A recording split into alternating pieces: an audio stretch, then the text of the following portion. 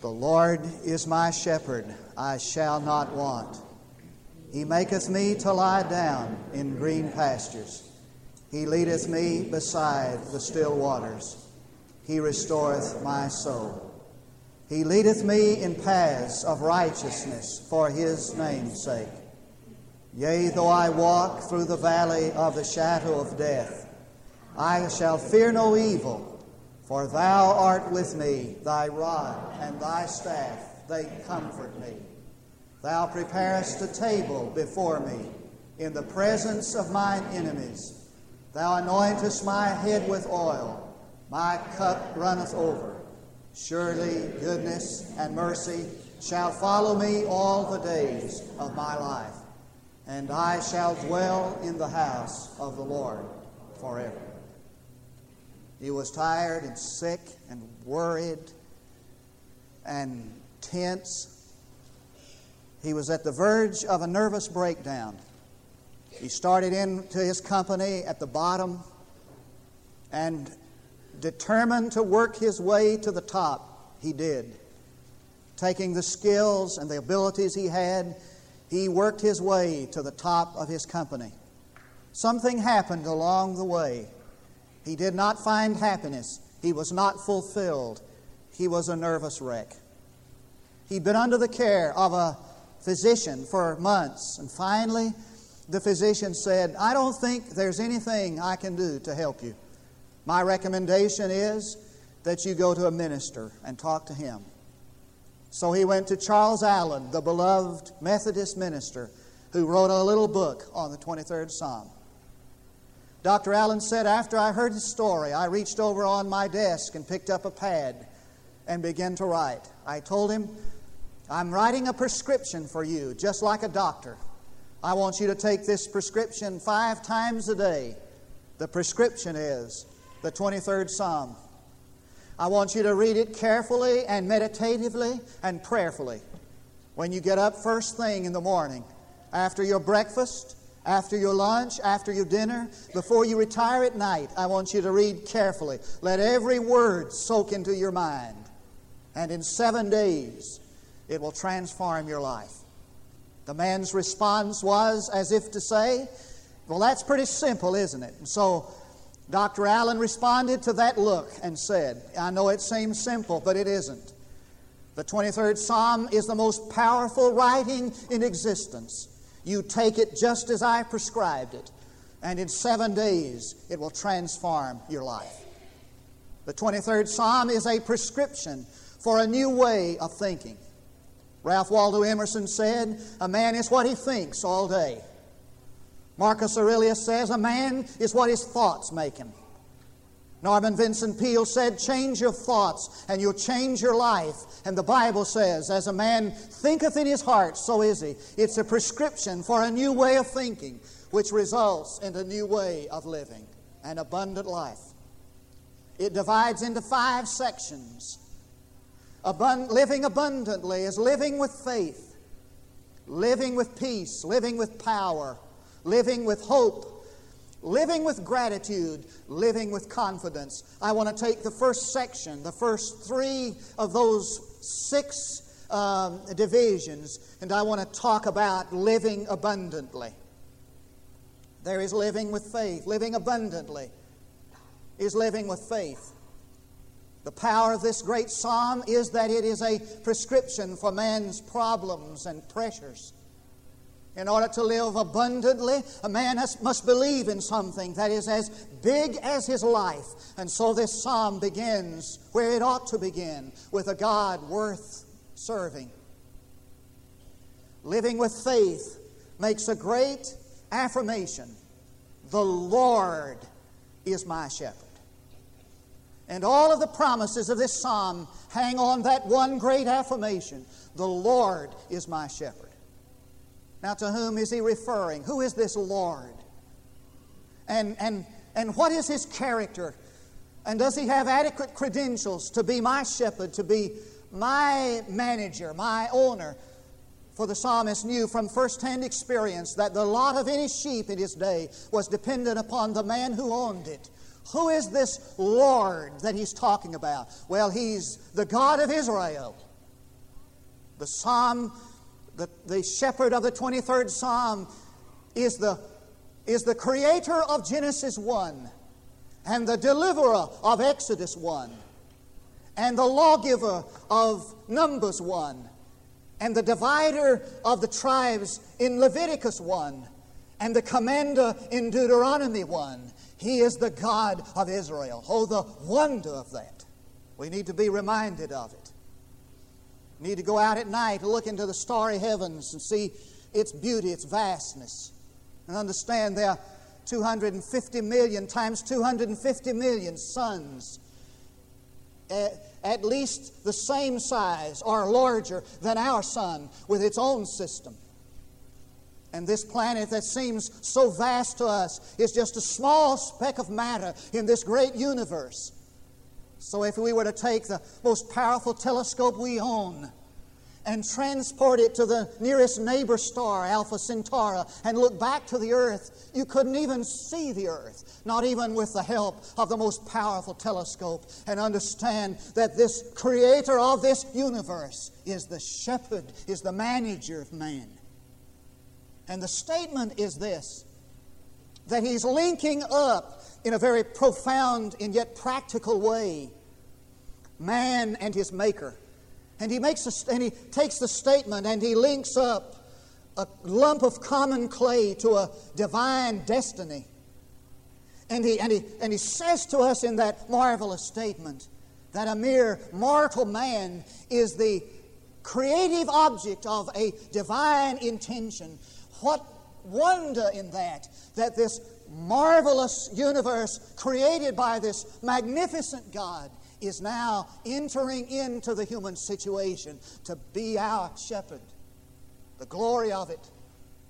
God with shepherd's clothing. The glory of it. God in a virgin's arm. God in a cattle stall. God at a carpenter's bench.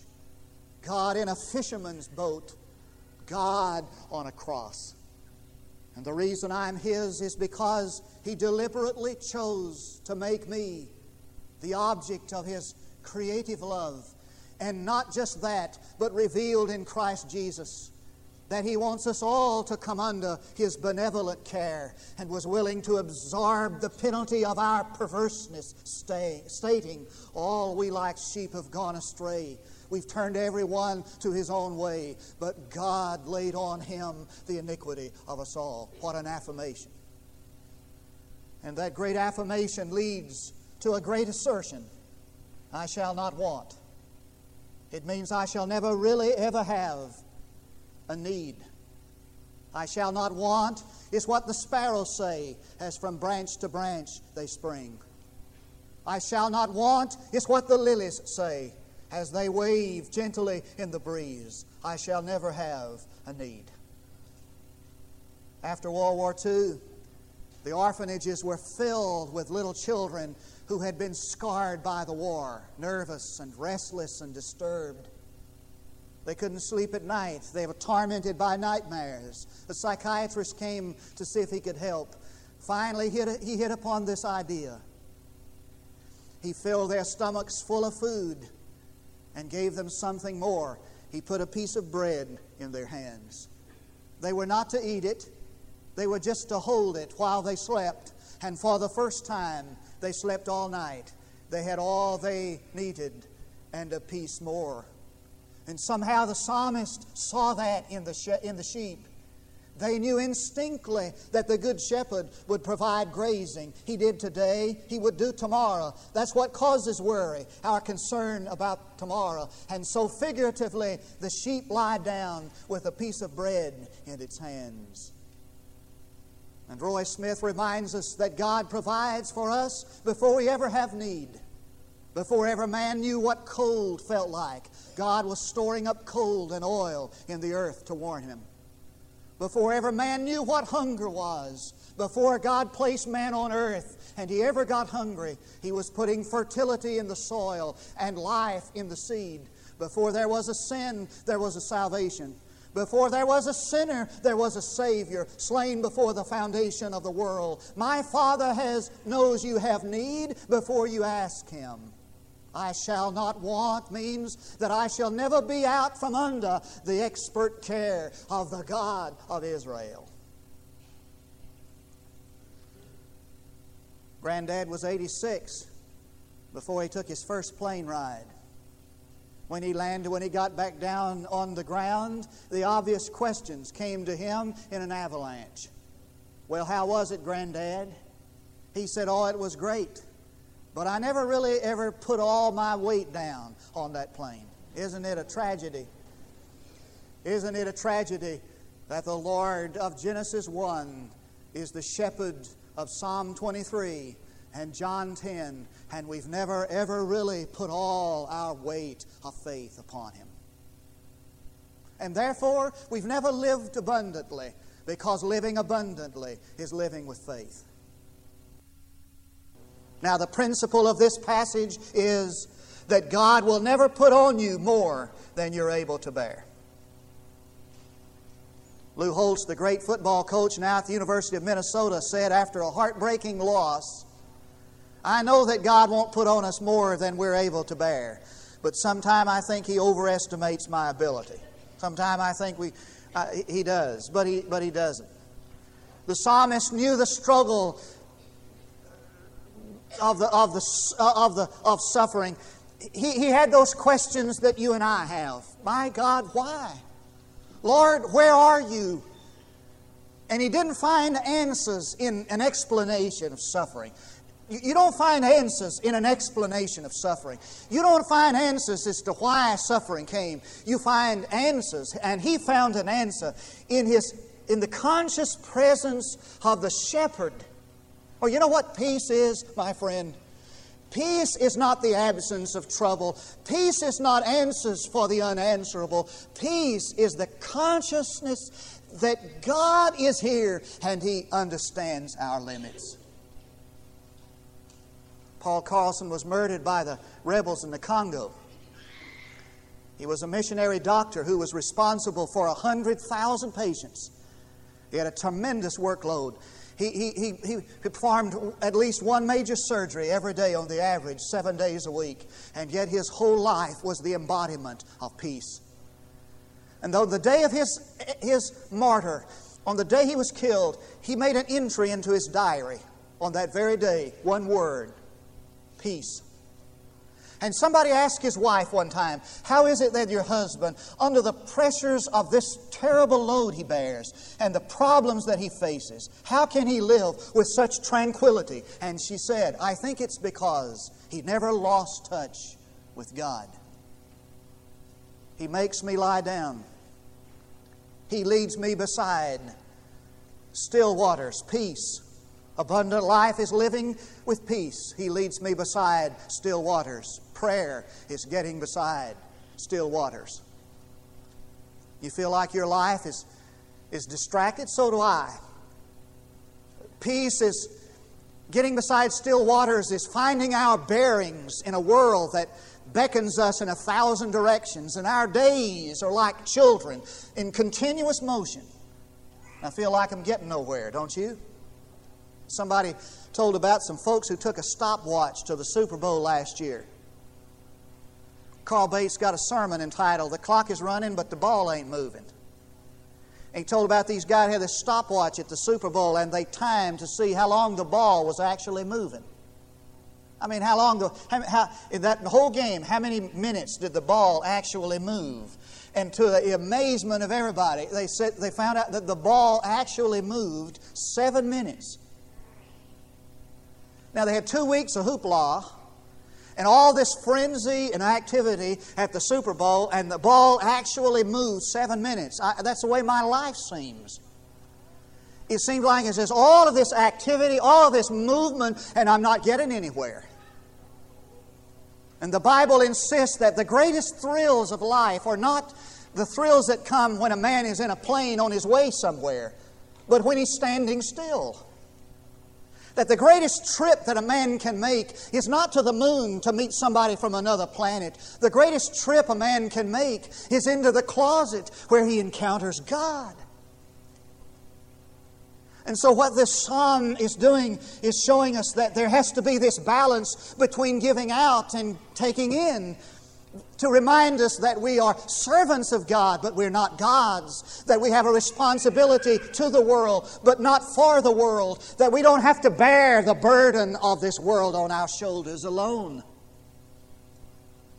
You study the lives of great men, and you'll find that every one of them had a time of rest and reflection, for poems are not written in busy streets, and songs are not composed in the clamoring multitudes, and God is not seen until men are still.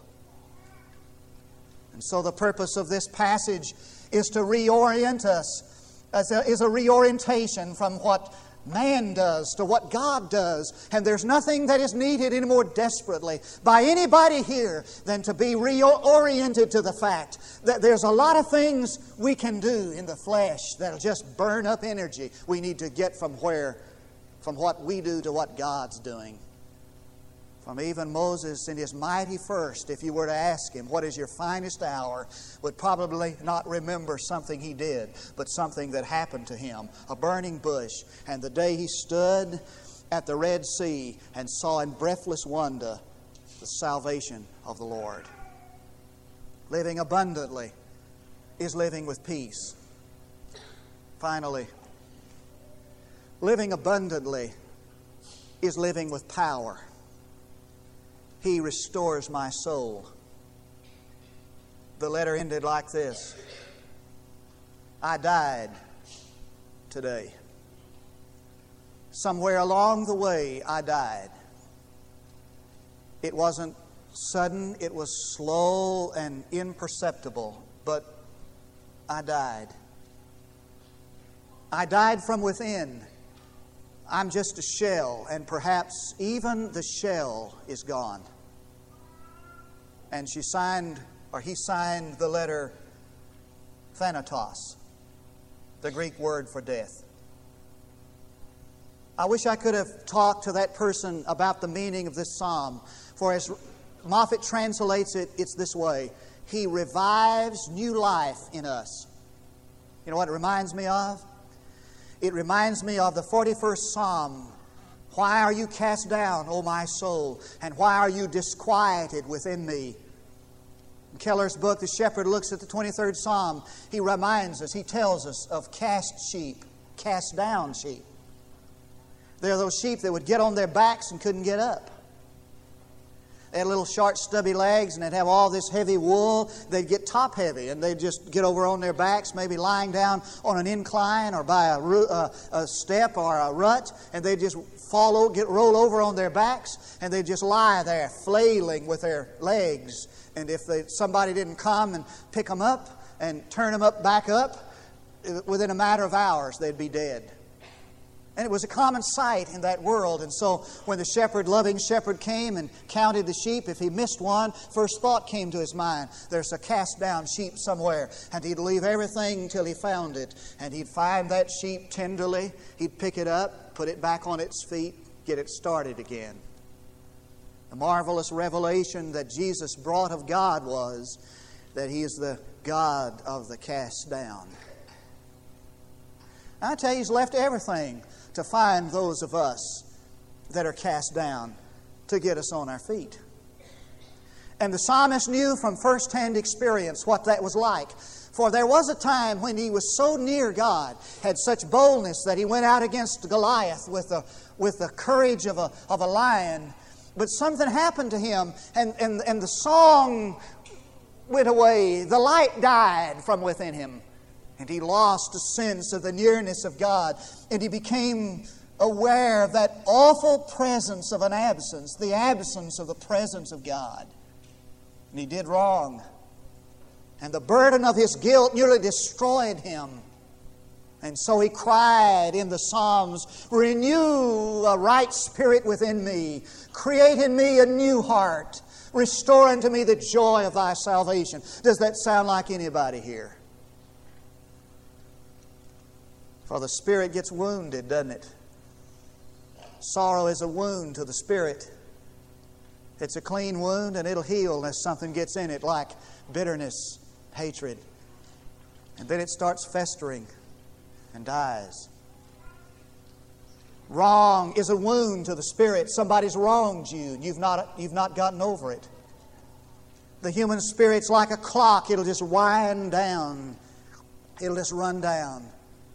Life has a way of squeezing the spirit out of a man, like a gigantic machine squeezing the juice out of an orange until just the pulp is left. And so the psalmist stands on his tiptoes and declares that the God who breathed into man's nostrils the breath of life stands available to breathe new life in you.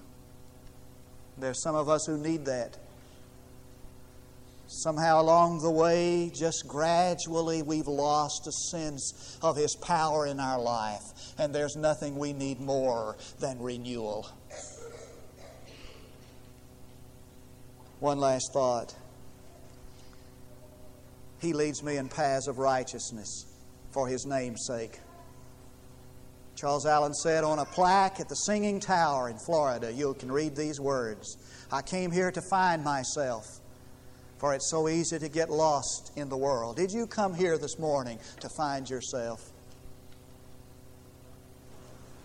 Sheep are notoriously guilty of being creatures of habit. They'll tread the same trail, they say, until it's just a deep rut. They'll graze the same pasture until it's a wasteland. They're just creatures of habit. Of all the classes of livestock, sheep require the most detailed care, the most careful attention. They just can't make it on their own. You can have a dog or a cat, you can't get rid of them. Believe me, I've been trying to give 2 away. Or so you can take them and let them out. They'll beat you home. I mean, they've got your address, on their somewhere on this compass inside of them. They can make it on their own. They can find their way, but not sheep. No wonder God uses a sheep to depict human nature. You can't make it on your own. We're creatures that require the most detailed care. You'll get lost without Him. He leads me means several things. Would you catch this quickly and I'm through? It means He has a divine plan for your life. Just as He planned to move sheep from one pasture to the next, He has a divine plan for this life of yours. He leads you, not drives you. He's climbing the same mountain you're having to climb. He's right there with you. He leads you in paths of righteousness for His name's sake. His reputation as a shepherd is at stake. He'll lead you. Wilfred Grenfell, was sitting in a service listening to Dwight L. Moody preach. At the end of the service, this was in Grenfell's native England, Dwight L. Moody called for a decision. A man in full Navy dress stood up and said, "I want to make a decision to commit my life to Christ. You'll need to pray for me. I'm in the service. I'm in the military. And I'll be subjected to all kinds of temptations and ridicule. You'll need to pray for me." Sat down. William Grenfell stood up and said, "I want to make a commitment of my life to Jesus Christ. I feel Him calling me to missions. I'll make a commitment to missions." The service was over and they left. Grenfell began to prepare for missions. He felt the call to Labrador, went out to that frontier land. There was not a missionary there but him. He found people living in destitution and privation, and he found their need. He was a doctor, a physician. He wanted to care for their needs. He thought upon an idea. He said, why don't somebody get a hospital ship, a medical ship, and just travel up the coast of Labrador and let people come and for treatment and care. So he went back. This is years after his decision. He went back to England and sought revenue, sought money to buy a ship. Got money, bought a ship, just a small one. Had no one to pilot it, no one to sail it across the Atlantic. Began to advertise. A man came up to him and said, "I hear you're needing someone to pilot your ship to Labrador." "Yes, would you do that?" He said, "That's not the question. Do you have someone who knows how to pilot this ship across the great Atlantic?" "I'll pay you, sir," said William Grenfell, "if you'll do it." He said, "I'm the captain of a great ship in the British Navy. I'll tell you what I'll do. I'll put your ship alongside mine, and I'll personally guide you to Labrador. I'll pilot your ship. My men will pilot mine, and I'll lead you to Labrador. Because I'm that Navy, that young man who stood in Navy dress the day you made your commitment to Christ. Lord, I would clasp my hand in mine, never murmur nor repine. Contend whatever lot I see, since 'tis your hand that leadeth me.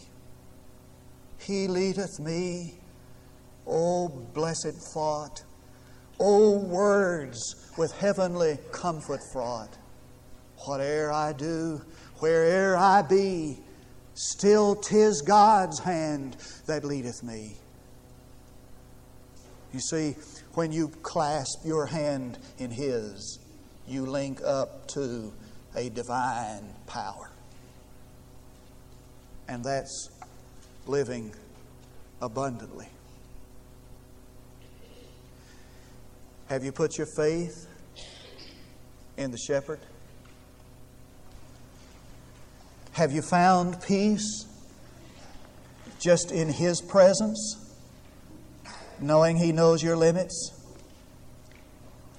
Have you linked up to a divine power? Then you're not living abundantly.